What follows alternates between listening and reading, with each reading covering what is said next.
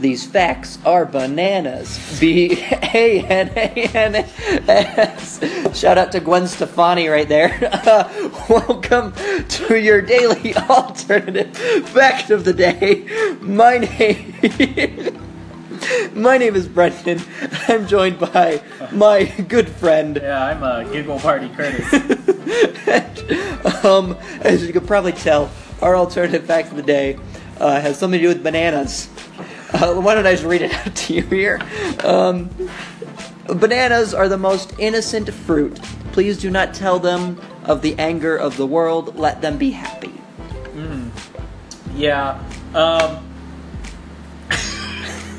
It is true. They are very innocent, and if bananas were to be tarnished, if their innocence were to be taken away, it'd be about 99% of the world's innocence would be gone, because that's really all that's left is bananas at this point.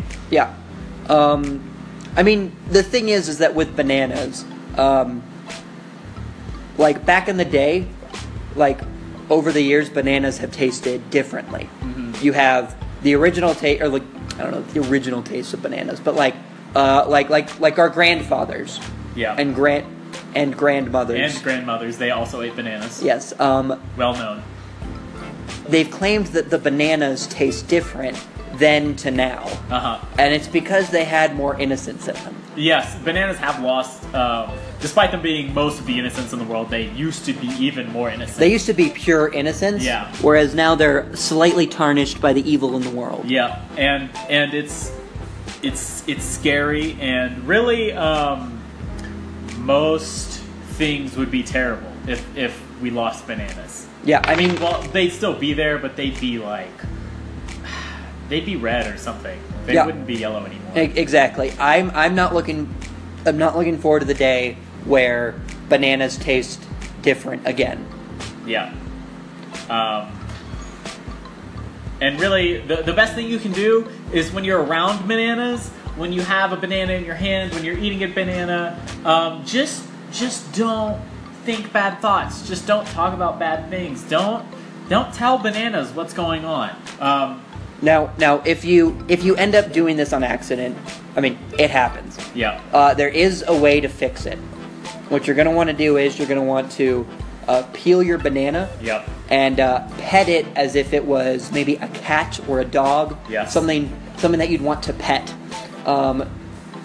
And like really get in there. Like you're not going to be too gentle here. Bananas are pretty tough. Yeah, they're tough bananas. Yeah, so you're gonna want to really pet it. Yeah. Really get it in there, make it feel good. Maybe scratch it behind the ears. Yes. The ears are on the very tip. Yeah, the very banana ears. Each tip is an ear. Yes. Yeah. So you're gonna want to really get it on each of those. Get the banana completely out and pet those tips. I mean, because once again, if you let them know, it's right. You need to reassure them of some love. Exactly. And even if you haven't messed up, even if you haven't told them of some evil, show bananas some love. Exactly. It's good. It's good for the earth. Pet the ears. Pet the tips of the bananas. Pet the banana ears. And we're done talking about this now. Thanks, guys, for listening. If you think that this show is totally bananas, BANANAS, then tell your friends, call into the station. You can check out our podcast where we talk about conspiracy theories and we make fun of them and everything. So you can check that out at Mulder Was Right. We have a thing. Yeah. Anyway, thanks, guys, for listening. And this message was approved by Gwen Stefani. It was. And the Chiquita banana. Thanks, guys. We'll see you next week.